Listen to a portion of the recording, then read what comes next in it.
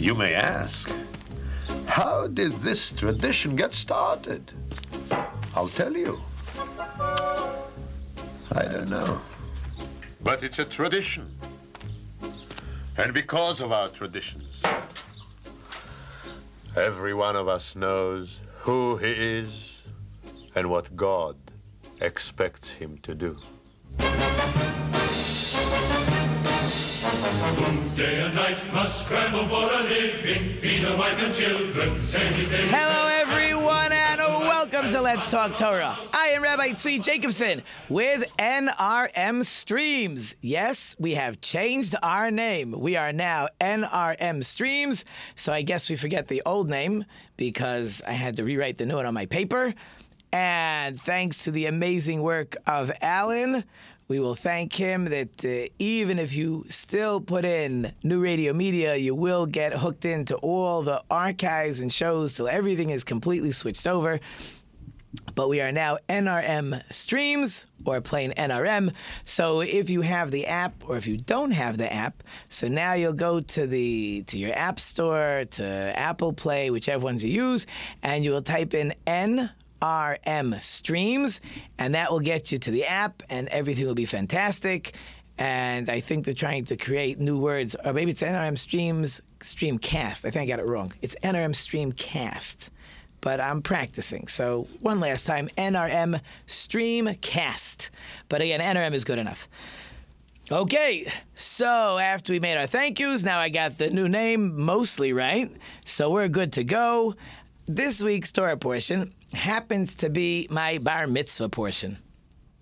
So sometimes you wonder, who cares? Most people think it's a big deal. It's their bar mitzvah portion. They remember the hundreds of hours spent trying to learn how to read their Torah portion. I remember a cousin one time, I said, "Oh, you did a good job, but you barely know how to read." He said, "I can't read. I memorized the whole thing." So, but no, I knew how to read it. So that's my Torah portion. And it's a fun Torah portion, lots and lots of stuff in this Torah portion. We're not going to get through too much of it because today we're trying something new. We're going to be interviewing actually a Rabbi Mordechai Wecker and a Michael S. Weissman, Ph.D. They collaborate on a book called Therapy According to God. A rabbi and psychologist discuss life. So they wanted, and we will actually Skype both of them simultaneously. They're obviously going to be in different offices, and that should be quite entertaining, and hopefully we'll learn a lot. And again, when you'll see the book, you'll read the book, you'll find that that's how they write the book, that the psychologist goes over the case study, and then either he will quote or the rabbi himself will say something from the Torah that's applicable. And that's how the book works. And let's see, hopefully that's how these two amazing people will have a discussion. But that, of course, is for a later part of today's schedule. It's also the end of the school year, so lots of exciting things are happening. I wanted to. Each class in the school has to do some type of presentation. They call it the year-end project. Again, it's the last few days of the school year. You need something exciting instead of just, more of the same. So this year they must be doing, I'm not sure what they're doing actually, cities. One son was on a farm and they did, what's the name of that book? The Little Red Hen or something? Chicken Little? I don't remember. It's the chicken that goes ahead and makes the cake, and nobody helps her make the cake the whole way through. And then when it's time to eat, everybody wants to help. So you should know that story from when you were little. So my second grader did that skit, and I went to watch, and he had his mask. He held his mask on with one hand, and the paper was on another hand, so his whole face was covered anyway. So I can say I saw him because he for sure didn't see me. Another son did something with blasting, with mining, but they just have it's just a good experience. They learn something through hands-on. They feel good about the end of the school year. They're not running away from school the last week to say, who cares? What are we learning? It doesn't matter. They're just really having a good time at the end of the school year. And hopefully, many of your children have already ended the school year. Hopefully, they had a great school year. Now no more homework, time for the summer, maybe they go to camp, maybe you go on trips. So hopefully lots of good stuff and good time to be spent with our children. But let's get into the Torah portion. So last week's Torah portion, which we did not discuss, every prince of each tribe, so there's 12, will bring a special sacrifice, or did bring a special sacrifice, as an inauguration for the tabernacle. Now, they didn't all bring it the same day. God said, let each one bring on his own day. So for the next 12 days, after the tabernacle is set up, a leader of each tribe, Judah is first, and then Yisachar, and then Zevulun, all the way through the list. And they each bring, what's interesting is they each brought the exact same sacrifice. Same amount of cows, same amount of goats, same amount of rams and sheep and spices and a gold bowl or silver plates. Whatever they brought, it was all exactly the same. Which, if you think about it, is a fantastic idea. Because if everybody comes on their own day with their own present, so whatever I brought yesterday, the next guy has to one-up me. And the guy after him has to one-up him. So everybody's trying to outdo the other one, which is really not the point. The point is we want to have peace. We talked about a lot last week, what we call shalom and togetherness and achdus. And the only way that's going to happen is if we show we're all equal. We're all going to bring the exact same thing. I'm not showing I'm better than you. You're not trying to show you're better than me. It was a beautiful way that each one inaugurated the temple, the tabernacle. Interesting. When we say 12 tribes, there's confusion. Why?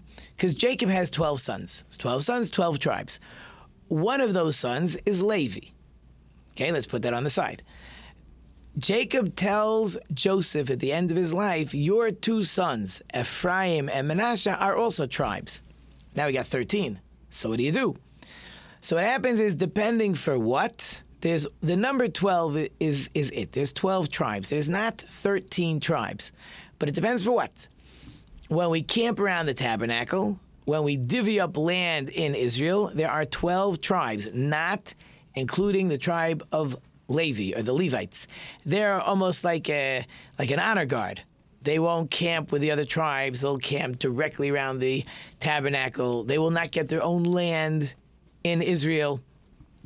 They're going to have cities. They got to live somewhere, but they're not farmers. They're working in the temple. They have a totally different job.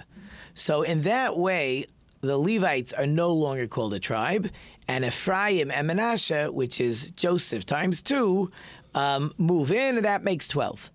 However, on the breastplate that the high priest would wear, called the Choshen, there are 12 stones, and Levi has a name, and Joseph has a name. So on that, you don't have Ephraim and Manasseh. So it depends for what. Okay, with all this background now, so the 12 tribes, not including the Levites, have all brought sacrifices. Aaron, the high priest, Aaron is, I don't want to say jealous, he feels bad.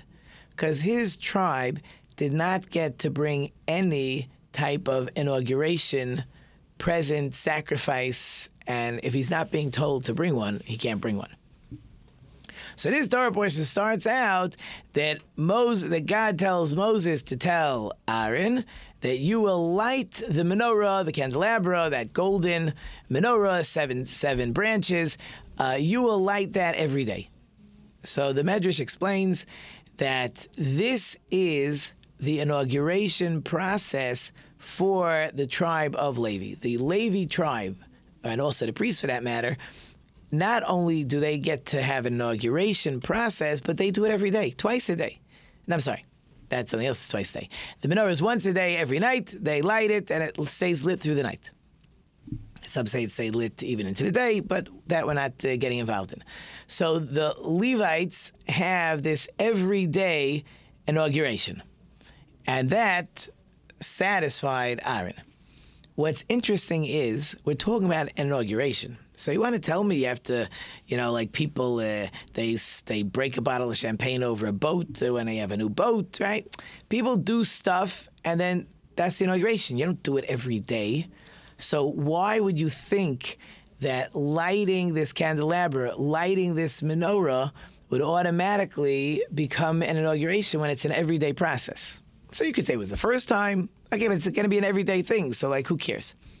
So interesting enough, In the second temple, we're all familiar, I hope. If not, you got to go back to some of my older shows around December time,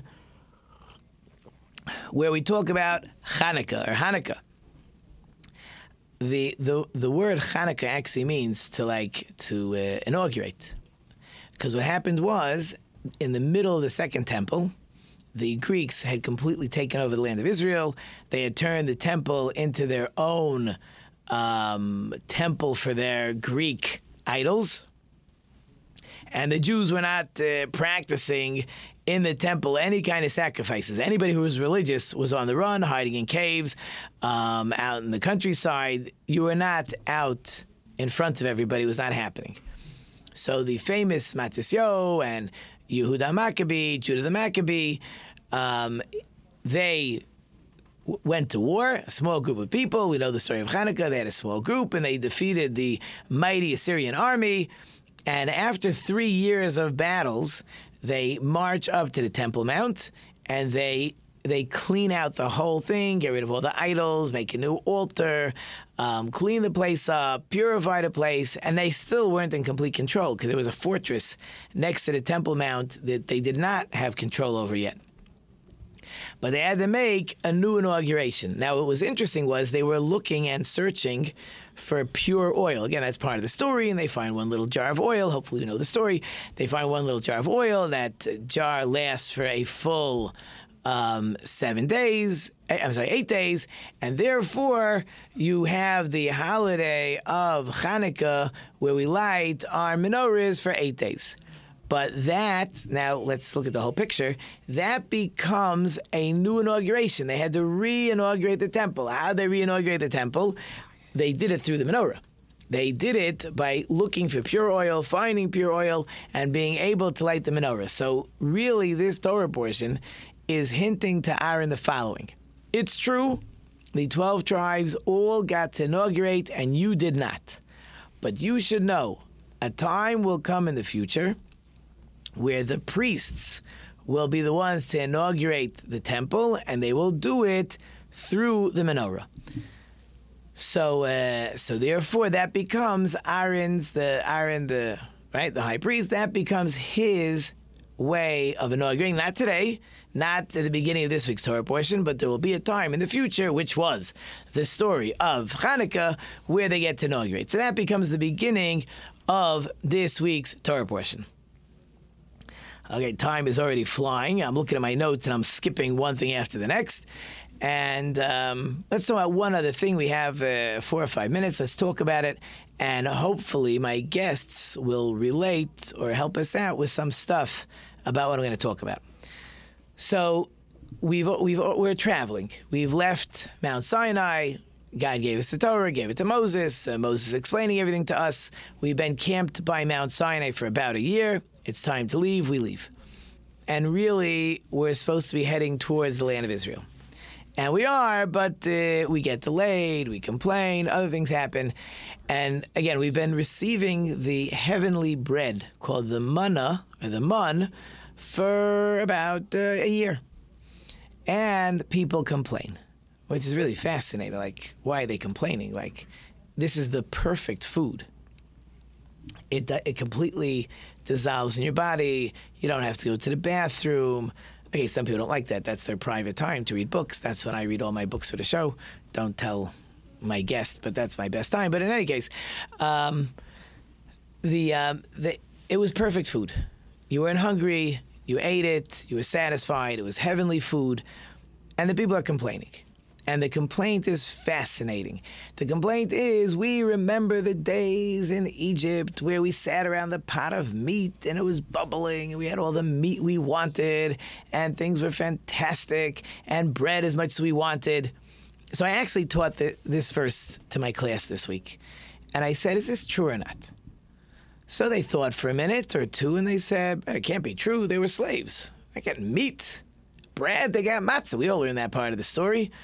So I asked them, is it a lie or is it not a lie? So the answer is, of course, it's a lie. But it's an exaggeration. What do I mean by an exaggeration? When people want to get a point across, a lot of times they're afraid if they tell you the straight story, you're not going to be impressed. That's what's bothering you. You don't like the manna so much. You want a different kind of food. Instead, you got to make up a whole story how in Egypt we had this and that. Not to say that you don't have a complaint. You may have a complaint, and it might even be valid. But you're convinced that if you just tell me the exact complaint, I won't listen to you. It's like kids coming home from school. Oh, teacher was this and crazy and that. And they make up stories. They blow up stories just so you'll listen to them. But when you start to file it down and figure out what's really bothering them, it's not really such a big deal. But we should take care of it. So the people are complaining about this manna. They want other food. Now, really what they wanted, they complain about meat. They didn't really want meat. As a boy in my class said, the man could taste like anything you wanted, so have it taste like meat. That wasn't their complaint. The complaint was that to live on heavenly food, it's a daily test. You have to be perfect always. In other words, if you didn't behave so well one day, instead of your manna landing outside your tent, maybe it was a block away, maybe it was 2 blocks away, maybe it was out in the field, depending how your day was. Very embarrassing. The children, I say, how come it took 2 hours today to get breakfast ready? Yesterday it only took 10 minutes. The pressure of every day having to be perfect and finding out immediately. I tell my class, the last thing a child wants, right, is the parent should get an exact accounting of every second of his day. Well, this, at exactly 1:49, he was not looking in his book. At exactly 10:32, he was talking to his neighbor. At exactly 11:40, he didn't line up right away, went to recess. It make me crazy. Like, hello, right? You can't survive. We're not perfect. I mean, we're people. We're not robots. So this made a lot of people nervous. They did not like this idea of being perfect. So they wanted that God should give them an out buy from traveling salesmen. Look, there's millions of people. It's going to be traveling salesmen to sell them food. So they wanted that God should go ahead and allow them to buy food from traveling salesmen. So if I'm not perfect today, I got my storage house in the back of my tent, and I'll eat my flour and my whatever I bought, my cookies, who knows what. I'll eat all that stuff for a day or two, and then I'll fix myself up, and then I'll get my mun when I'm back good. So that God said, no deal. That's not happening. But you technically complained about meat. I'm going to give you meat, but let me tell you something. If you eat that meat, it's going to cost you. And a lot of people died for eating that meat. And they knew. So what they were asking for was they didn't like the level of perfection that they had to be on in the desert. They didn't like it. Not all, but you had those who it was too much pressure for. So they asked, but they didn't ask straight. They didn't say it's too much pressure. They said, oh, we want meat. Okay, you should be careful what you ask for. You ask for your meat, you're going to get your meat, but it's going to cost you. Oh, and here comes my music. I had so many more things to add. I am not going to get there. So, hold through the break. You're listening to Rabbi Tzvi on Let's Talk Torah. When we come back, we're going to discuss therapy according to God. A rabbi and psychologist discuss life with Mordechai Wecker and Michael Weissman, PhD. Hold through the break, and we're going to be right back.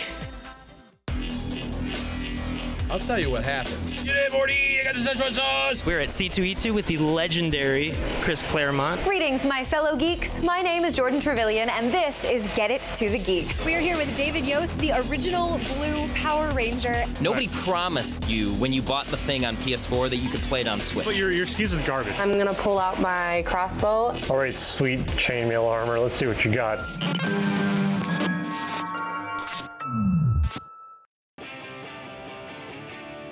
Detroit. It's the home of some of the world's most talented artists. It's where techno and Motown were born. It's a city where you can experience raw, untamed rock and roll. I'm Ben Rose, and I'm inviting you to join me weekday afternoons from 4 to 5 for the Motor City Juke Joint. I'll have interviews with musicians, info on what's going on around town, and a playlist curated by me just for you. It's all right here on NewRadioMedia.com. Can that itch be caused by stress? Now, we already know that stress can increase your odds of everything from colds to cancer. And now there's new research to suggest that stress can also make you itch. You see, it seems clear that stress activities the immune system of mice, making them itch, and the experts say the same is probably true for humans. The study from the University of Medicine in Berlin and McMaster University in Canada found that stress can exacerbate skin disease by increasing the number of immune cells in the skin. Now, these immune cells are believed responsible for initiating and perpetuating skin diseases that can make you itch. The report in the American Journal of Pathology indicates that doctors were able to prevent stress-induced increases in white blood cells in the skin by blocking the function of the proteins that attract these immune cells to the skin in the first place. Now, more work is certain to come in this area of research. With another prescription for your health, I'm Dr. Jim Bragman.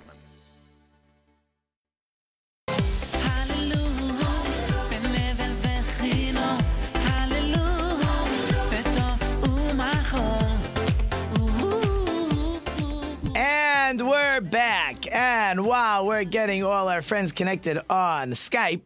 So I wanted to add one more thing. Maybe my guests will hear as I start to talk about it. There's really a very interesting, here comes one. There's a very interesting concept with the mun. The mun happens to be that it already came with a perfect taste. It says it tasted like, I guess, a bread fried in honey. But if you wanted, you could go ahead. Oh, I see everybody's here. We'll get to this psychological problem. We can't see them, right? Right. You guys can't see me. Told, right. I can see you. But okay. I am now joined by, and I have to guess who's on which side. On my left, I have Rabbi Mordechai Wecker. On my right. Can you hear anything from them, or we're not supposed to yet? I can hear it now. You can hear me. I'm just introducing you. Don't worry. We're all good. And Michael S. Weissman, Ph.D., on my right of the screen. Authors of Therapy According to God. A rabbi and a psychologist discuss life. And probably there's a joke there, but I couldn't think of one. So, Mordechai, Michael, how are you guys today? Doing well. Excellent. This should be really fun talking to two people at the same time. It's like teaching in class. It'll be quite entertaining. But before we start, just for everybody, we'll go one at a time. Who is Mordechai Wecker? And then afterwards, I'm going to ask the doctor who he is so we know who we're talking to. So Mordechai, you're first. Who is Mordechai Wecker? Okay, well, I'm originally born and bred in Silver Spring, Maryland, outside of Washington. I attended the local day school and high school, the Hebrew Academy of Washington, Yeshiva High School. Then I went on to Yeshiva for a number of years, studying in Yeshiva in New York, Chavetz Chaim Yeshiva in Queens, and thereafter Masifta Tiferes Yerushalayim, perhaps better known as the Yeshiva of Rabbi Moshe Feinstein, of blessed memory, and my smicha is from Rabbi Feinstein. After that, I spent the next some 40 years and counting in Jewish education, served many roles, teacher, rebbe, principal, and now at this point in time, I'm teaching full-time. Great. Now, Dr. Weissman, before I let you start, after I sent out one of my group emails, I get a text. I get a text back from an Aryeh Gibber, who sends his regards from Norfolk, Virginia. Sounds familiar? Yes. Aryeh Gibber was my chavrusa for 4 years when he was here in Kollel. We learned together every week for 4 years. Well, he happens to be the president of the school that I teach in, so he asked me to send his warmest regards. So, I am sending his warmest regards. I appreciate that. Please send them back. Now I have to write that down to remember. But now that I said hello, who is Dr. Michael Weissman? Well, I'd like to say first I'm a Jew. Yes. Well said. Which to me is an essential part of my identity. But to be more biographical, I was born in Stamford, Connecticut, raised in an Orthodox shul, although my family did not keep kosher or keep Shabbos. I went to Princeton University for my undergraduate degree and University of Massachusetts for my PhD, and then a postdoc in Syracuse, New York, Upstate Medical Center. Came down to Virginia for a job, and a few years later opened up my own private practice, solo, just me. And since then, I've been blessed with many people contacting me to join the practice. So we now have 3 offices and I think 15 therapists working for us. Amazing. Wow. And I'm a Baal Shuva as of 1998. Beautiful. So life is good for everybody. So let's try to get through. Either I'll ask you each, or we'll take turns. But of course, the first question is, again, we're talking to Rabbi Mordechai Wecker and Michael Weissman, PhD. Therapy according to God, a rabbi and a psychologist discuss life. So the first question, of course, is, why did you write the book?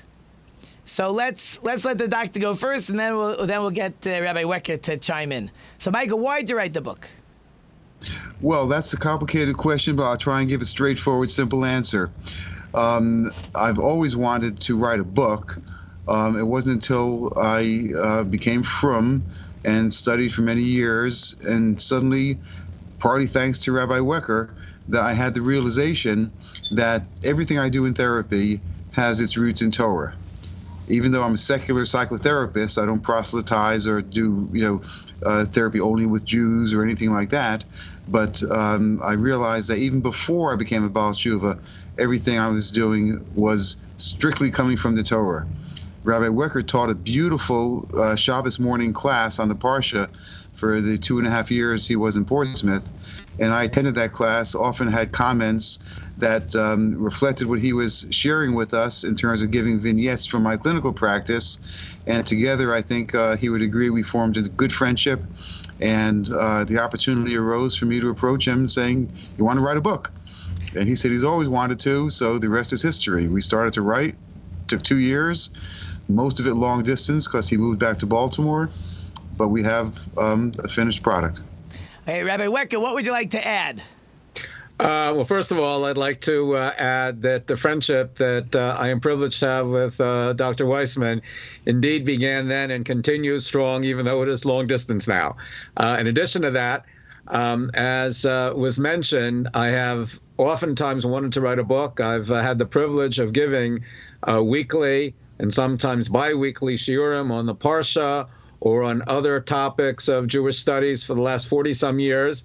And I have often reflected on the fact that perhaps I've learned something and taught something of value that might be of interest to the reading public. And I, as mentioned, I've always had that desire to put something in writing. And, when the offer came through and the collaborative effort with Dr. Weissman presented itself, I thought this is something that I absolutely want to do. And I think we both applied ourselves heart and soul, and very proud of the finished product. Thank God. Yes, you should be. I enjoyed reading it. So now let me ask you again both, and we'll take turns answering if you so choose.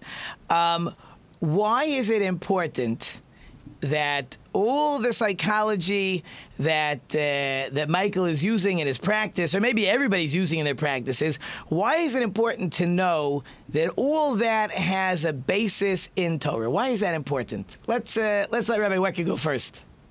Right. So, as a believing Jew, I firmly operate with the thesis that everything that's important in life has to have a basis in the Torah. The Torah is what validates and what objectifies what it is that is important in our lives, and especially deal with something as important, as life-changing, life-saving perhaps, as a direction in life, whether it be in the office of a clinician or whether it be in a more general sense perhaps, has to be based upon the Torah. If it's not based upon the Torah, it runs the risk of being something that could be subjective. It could be something that is in truth, but only partially true.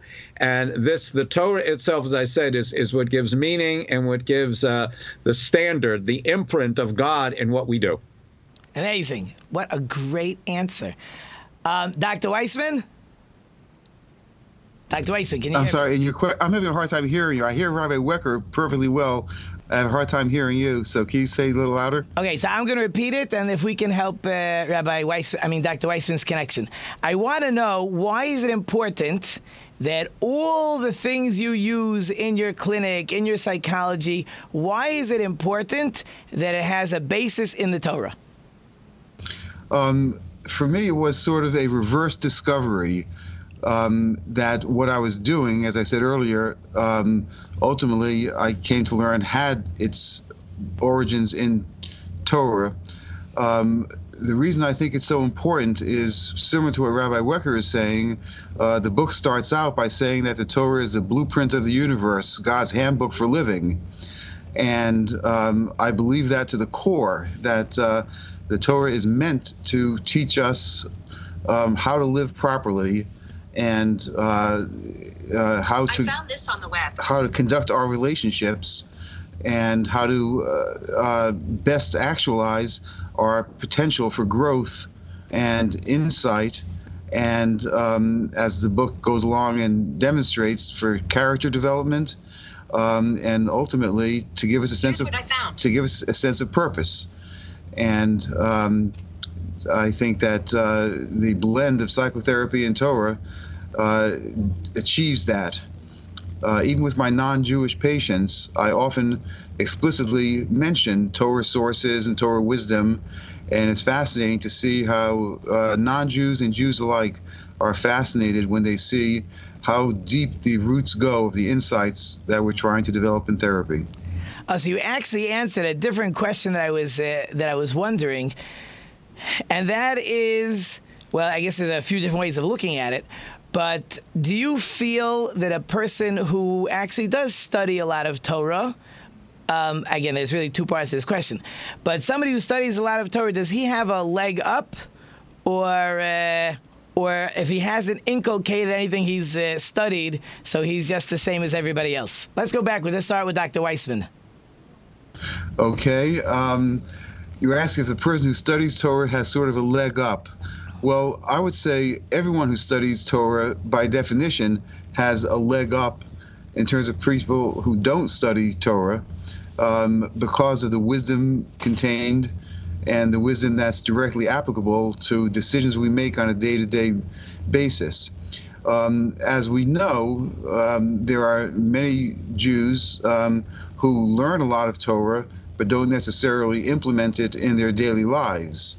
It may occur in terms of relationship conflicts, anger management issues, all kinds of issues that the person's life is lived in a way that doesn't totally reflect what they've learned in the Torah. And those individuals sometimes can be very misleading and to themselves and to other people when they're able to quote chapter and verse from the Torah, but they haven't learned to implement those insights into their life. But when a person has Torah and then is receptive to studying and implementing practical principles of living in the healthiest way possible, I would say yes, the Torah scholar has a huge leg up on a person trying to do the kind of work I do, but without Torah knowledge. I really have to ask Rabbi Wecker, but as a pause, Rabbi Wecker, I just want to know, and I'm not sure if you're allowed to tell me this, Dr. Weissman, but have you ever had someone who should have a Torah background, and you go ahead and you say, well, you know, it says in the Torah this, and if you would follow that, you'd have, your issue would be taken care of, and the person looks at you and says, you're my doctor, you're not my rabbi? I try to be extremely careful to not make any reference to Torah to persons who I don't already know would be receptive to that kind of resource, that kind of information. It takes a fair amount of experience, if I say so, to make that distinction, because it runs the risk of exactly what you're saying. A person would confuse it with trying to proselytize, trying to preach that they should live a Jewish life. And I certainly don't try and convert my non-Jewish patients. It's just a resource I introduce in therapy when appropriate. And more often, I'm introducing Torah concepts quite directly, but not explicitly stated as so in the therapy. So I can say the patient's getting the wisdom that I've acquired through years of experience and through learning Torah, and they don't know it. They don't know that that's where the source is coming from. So one has to be very careful, very discriminating before you start to introduce Torah concepts explicitly into a therapy situation. Okay, Rabbi Wecker, I don't know how many things are on the tip of your tongue right now, but go ahead, share whatever you'd like. Sure, thank you. There's a very interesting comment in the Gemara, in the Talmud, that says that for those that utilize the resource, the strength, the power of Torah, Torah can be a potion, an antidote for life. And for those that misuse it, it can be absolutely harmful. And the way that the great rabbi, the Vilna Gaon, explains it is that learning Torah allows us to, if you will, get in touch with our own deeply felt, deeply held feelings.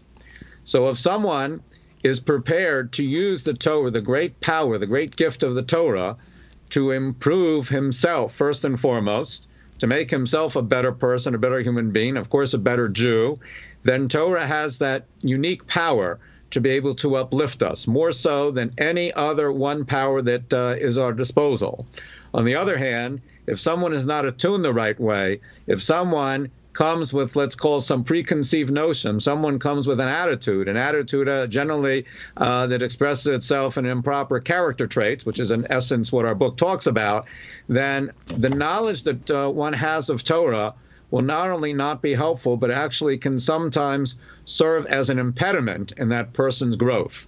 So in answer to your question, I would say it's very important, first of all, in general, when it comes to learning Torah, that one should have a rabbi, a spiritual guide. One should not simply allow oneself to be left to one's own devices, because it's so easy to, as I said before, use something that is highly subjective and camouflage it as being the objective truth. But beyond that, we really need someone, you need a guide. You need also someone who can look at you objectively, which all of us have difficulty doing, and be able to point out something that should be very obvious, but because of the fact that we humans by nature, try to justify almost whatever we think or do, and can, disabuse us of certain notions, which I say otherwise can certainly prevent us from becoming the better people that we all ultimately really strive to become. Yeah, so now I should really follow up, fair is fair. So does anybody ever say to you, Rabbi Wecker, you're my rabbi, not my psychologist? Yes, I've had that at times. And my response to that is that, I had one of my spiritual guides, the head of the first yeshiva, Host High School Yeshiva I attended, Chavetz Chaim Yeshiva, so the Rosh Yeshiva there, Rav Henoch Leibowitz, of blessed memory, said on more than one occasion, he said, in order to fulfill the appropriate role that the Torah lays out for us in terms of interpersonal relationships, we have to be a bit of, I emphasize the word amateur psychologist. I have taken psychology courses. I do not have any type of advanced degree. I would never pretend to, assume that role. But on the other hand, when it comes to helping ourselves and helping others, yes, we need sometimes to be aware of the fact that, what we call psychology, right, plays a role in human development. So I will always, if anyone questions me, say exactly what I just said, which is I'm not a certified psychologist. On the other hand, the Torah gives us the sensitivity, which should ideally be used inwardly, right, internally, rather than vis-a-vis others. But occasionally in a role, for instance, specifically as a principal, I've had it a few occasions that I've had to say something which elicited that response. And the response is, listen, I'm here to support you, but we have this and this issue that I think is important to bring to your attention, and we go from there. Okay, great. So now in our few minutes left, let's have some fun. In your book, you actually mentioned really towards the end of the book that there's really 4 what we'll call character traits. I think that's probably the best word we could use. There's 4 character traits that are, I guess, overall what people need to work on, and that they need to see where in the Torah these things come up. So they happen to be, because I wrote them down, you wrote them down, they're arrogance, lust, jealousy, and anger. So let's try this. Dr. Weissman, pick one of the 4. Tell us what's so rotten or difficult about that, rotten may be an unfair word, about that character trait. And then, Rabbi Wecker, if you don't mind telling us where we see in the Torah how we're supposed to deal with it. So let's try that for fun. Okay, fair enough. I would choose anger as one that is probably easier to really illustrate and respond to your question. If we take a look at anger, lots of people feel entitled to be angry. They were either raised in an environment where anger was a dominant emotion. They feel that they can get what they want through getting angry at other people.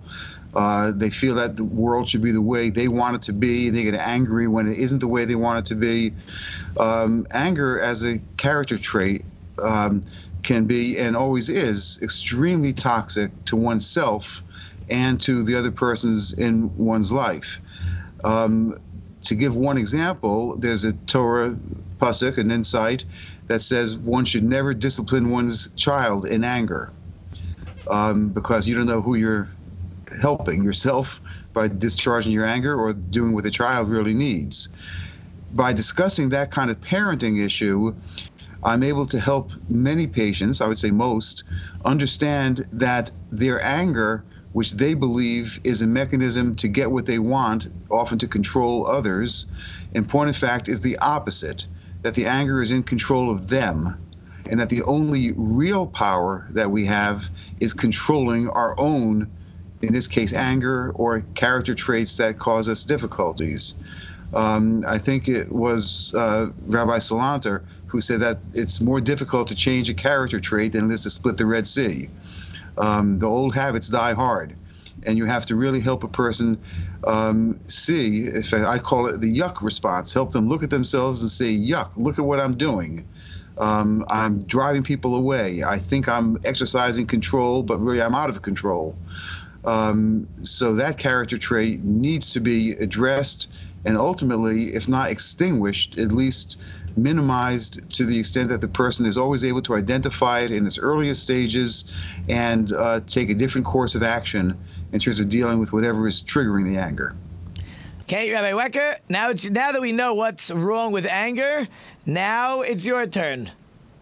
Okay.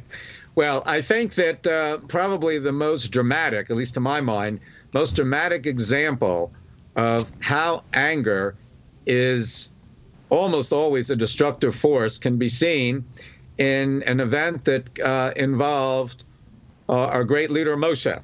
Moshe, of course, the greatest prophet, the greatest individual who ever lived, responsible for, of course, as the agent of God, bringing our ancestors out of Egypt, giving us the Torah, etc. So the Torah tells us that his brother Aaron lost his two older sons. And Aaron, based upon that, did not follow what was the standard protocol of offering and consuming sacrifices. So Moshe responded by speaking to Aaron's younger sons, but in a way that indicated anger. And the Talmud tells us that as a result of Moshe's anger, he forgot a law that he himself had taught the people. If we think about this paradigm of greatness that was our ancestor Moshe, we refer to our Torah as Torahs Moshe, the Torah of Moshe, and yet anger, because of the felt that he had felt anger in an inappropriate moment, an inappropriate way, he made a mistake and therefore misinterpreted the very law that he had taught. Now, of course, important to note that right after Moshe had been apprised of his error, he immediately apologized. Great thing. But again, anger is a very, very destructive element. The Talmud tells us another place that one who is angry is considered as if someone actually is idolatrous, as if he served idols. And the rationale that's offered by commentaries is that a person in a fit of anger knows no bounds. You know, God himself, as it were, could beseech him, right, to cease and desist, and that individual will persist in his temper tantrum because he is simply out of control. And one of the great works, the Orchos Tzadikim, goes so far as to say that anger is especially an issue. We spoke before about Torah scholars, about intelligent, wise people. Anger is especially a difficult test, a challenge for these people, because the smarter that a person is, the more rationalizations a person can develop in terms of why he has a right to be angry. So it's in a major pitfall, Maimonides, when he in general tells us that we have to follow the golden mean when it comes to character traits, not go too far to one side or the other. He says with anger, and addition, by the way, with when it comes to arrogance, he says you go to the other extreme. Anger is something to avoid. Arrogance is something to avoid at almost all costs. Okay, time is flying. They're giving me my signals. I have maybe 2 minutes left. So I tell you what we're going to do. I'm going to give you each 30 seconds. Either you can leave us with something in 30 seconds, or you can tell me what we'll get out of your book. Again, Therapy According to God, a rabbi and a psychologist discuss life.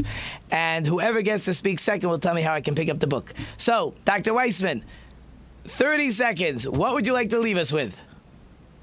Well, I think that the central thing that I myself got out of the book in the process of writing it is a huge respect for how Torah can surface even and especially at those moments in therapy as a therapist where I don't know exactly how to intervene. Somehow, always, something occurs to me that I've recently learned from the Torah, and aha, that's what this patient needs to hear. That's what is missing. I can't possibly overstate how often it happens that any Torah learning I've been able to acquire suddenly makes itself available to me in the context of therapy to help move the therapy along in a positive way. And to me, that's confirmation of the ultimate truth in the Torah. And that as long as one is paying attention, it will come to you and be useful as you deal with other people. Great. Thank you, Dr. Weissman. Rabbi Wecker, I really only have 30 seconds. Okay, I will do my best.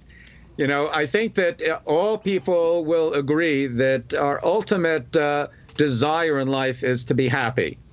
The way to be happy, according to our Torah, is to live a redeemed life, is to live a life of service to Hashem, of service to God, of service to other people. And only the Torah understands the intricacies of the human psyche, of the human personality, of the various trials and tribulations and vicissitudes of life.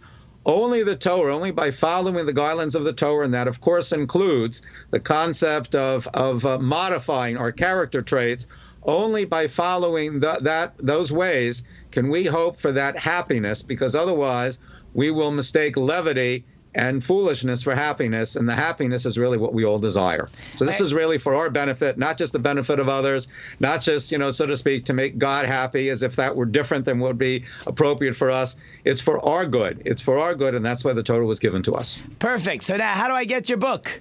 Okay, the book is available. First of all, the publisher is Mosaic Press from Israel. The distributor is Feldheim. The Feldheim website here in America, Feldheim Publications, has it available. And I just checked not long before I went on, and that is it is also available on Amazon.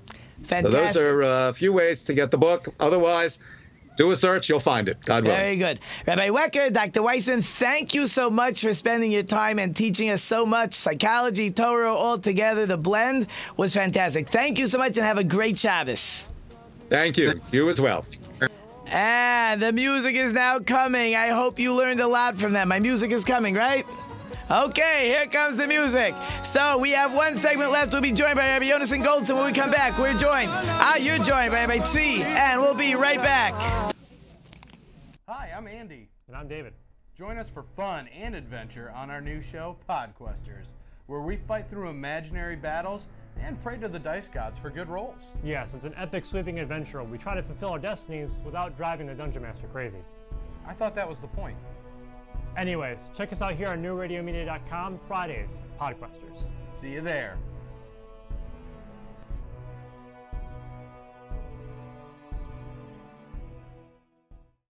At times we see a guy running down to first base, and it turns into a hobble. Get umped. I mean, that's getting umped. that can't be the same guy. Can't be the same guy.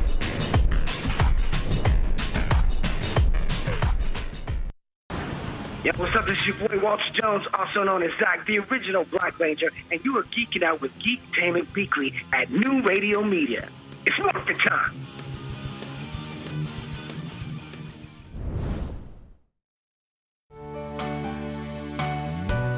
The Bee Gees song, Staying Alive, just might help someone you know stay alive.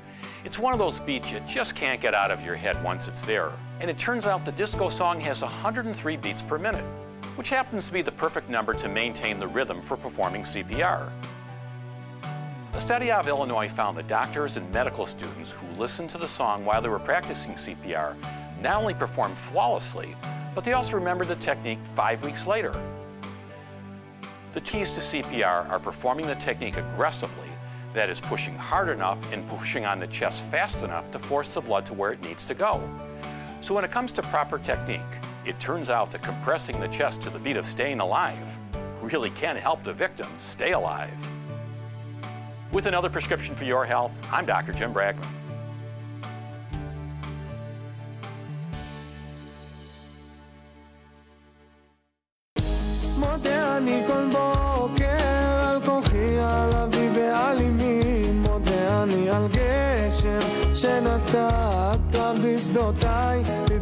And we're back. I hope you learned a lot in that last segment, and we're still holding on Rabbi Yonason Goldson.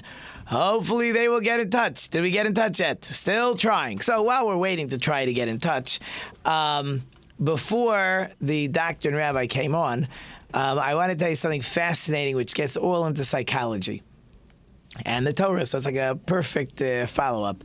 And that is that the mun had the ability to taste like something fried in honey. It was like perfect. But the Torah also says you had the ability to play with the texture and grind it and pound it and do whatever you wanted, and it would change the taste, or you had the ability to change the taste. So the question is, you were allowed to make the mun taste like anything you chose. Is that good or not good? So I think the answer with some of the things we talked about psychologically is, of course you could. Of course you have the ability to. But sometimes if we're always searching for more and we never look inside ourselves and say, I'm happy in the position I am right now. Recently I was discussing with my wife. Is everything perfect? Of course not. Do I have all the things I need? Of course not. But at my stage in life, can I be satisfied with who and what I am? If you have the ability to be satisfied, okay, it tastes like fried honey. Very good. So if I can be satisfied, I will be a happy, successful person. If I am not satisfied, I'm always looking for more, and I always need something else, and I always need to complain, I'll never be happy. That's not a good thing. So that's my psychology mana talking about this week's Torah portion. So it looks like my friend is not here right now. So we are going to move on. So I think it's Kelsey. Kelsey is ready. We're up to our next letter, the 7th letter of the Jewish alphabet. The letter Zayin makes a Z-type sound, even though it's early in the alphabet. It is a Zayin. Its numerical value is 7. And my word this week I thought of was the word zechut, or zechus. Zechus means a merit. So I had an interesting story that I saw. Talk about merit. As whenever we talk about merit, we discuss merits, the merits of the fathers. I'm who I am because of who my parents were and who my grandparents were, and even when we pray throughout our prayers, we talk about Abraham, Isaac, and Jacob because we want those merits to help us, that God should give us what we need. So to remember the idea of merit, I decided I got a story for you. So the story goes like this. There was a ringleader in a circus, and he was looking for a new lion tamer. So he put an advertisement in the paper. A guy comes, and he says, yeah, I am your man. So the ringleader says, well, can you make the lions jump through a hoop with fire? I can do that in my sleep. Can you make a pyramid with lions? Yeah, I love making pyramids, my favorite. And they're going through all the stuff, and the guy says he can do everything. So he says to him, where'd you learn how to be such a fantastic lion tamer? He says, I learned everything from my father. Wow, amazing. Well, you learned from your father. So you're like your father was a good lion tamer? My father was the best lion tamer. Oh yeah, I forgot to ask you, everybody knows, you stick your head in a lion's mouth. Have you ever stuck your head in a lion's mouth? So the guy says, yeah, once. Once? Why did you stick your head in the lion's mouth? Only once. I was looking for my father. Ta-da! Okay, you're supposed to laugh. Okay, here I got a few. There we go, a few laughs. Very good. So anyways, you talk about we get from our fathers, we benefit from our fathers. That's how we'll have a schus, a merit. We want merits from our fathers. Okay. I figure, I haven't done current events, and I didn't get everybody up to speed how I do current events, but two interesting, we'll have time for one, a very interesting current event, and I did not print the whole article, so I don't remember the whole story, but it was in the papers last week. I say papers, it was online. So there was a person in the hospital, and he was in a terrible crash, and his face and everything was barely recognizable, and the hospital called in a family, and they said, "We have your relative here. Could you come see?" And they come, and I don't know, it doesn't really look like him. We don't know who it looks like. Well, we're pretty convinced that this is your relative. So since we're convinced that this is your relative, he's not really going to live. Like, there's no life for him. We would like your permission to pull the plug. And the family was all upset, and come on, and they doctors and stuff. And in the end, they gave the hospital permission. Well, a week later, the relative walks into their house alive and well. And not because he got out of the hospital bed. The guy in the hospital bed, who was not their relative, is dead.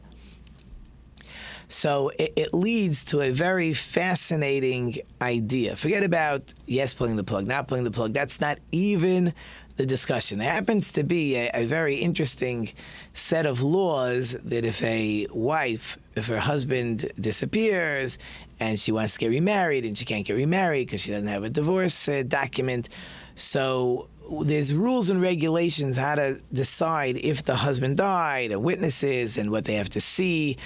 And people have a lot of issues with this. With the Twin Towers, there are a lot of issues. Come on, how do you know? We have this proof, we have that proof. For sure he died. He called me from the Twin Towers that are collapsing. For sure he's not alive anymore. And the rabbis have very, very strict rules when we can say we know he's dead and when not. And this is just like an eye-opener that people could be convinced because the hospital said, don't ask why they didn't do DNA stuff, I have no idea. But people could be convinced, yeah, he's for sure dead. We have proof it's him. Maybe he had a wallet. Who knows what they had to for sure prove and know that the guy was dead. And it was the wrong guy. So forget about the hospitals getting sued from the other family that you pulled the plug on somebody without our permission. You didn't even contact us. Forget about that. But we need to know that when we're so convinced that something must be true, just because we're always convinced does not always automatically make it so. Like in this unusual case where people thought the guy was dead, he was not dead. So when the rabbi says we don't know if he's dead, we need to prove it. But in any case, we got to wrap it up. I got to thank all my sponsors and listeners. I couldn't do without you. Big team today. Big shout out to everybody making the double Skype work. Thank you to everybody, to Kelsey, Zach, Cole, Ethan, Steven, and Alana. I hope I left you some food for thought. Until next week, I am Rabbi Tzvi Jacobson. You've been listening to Let's Talk Torah on NRM Streamcast. And until next week, don't forget to think about it.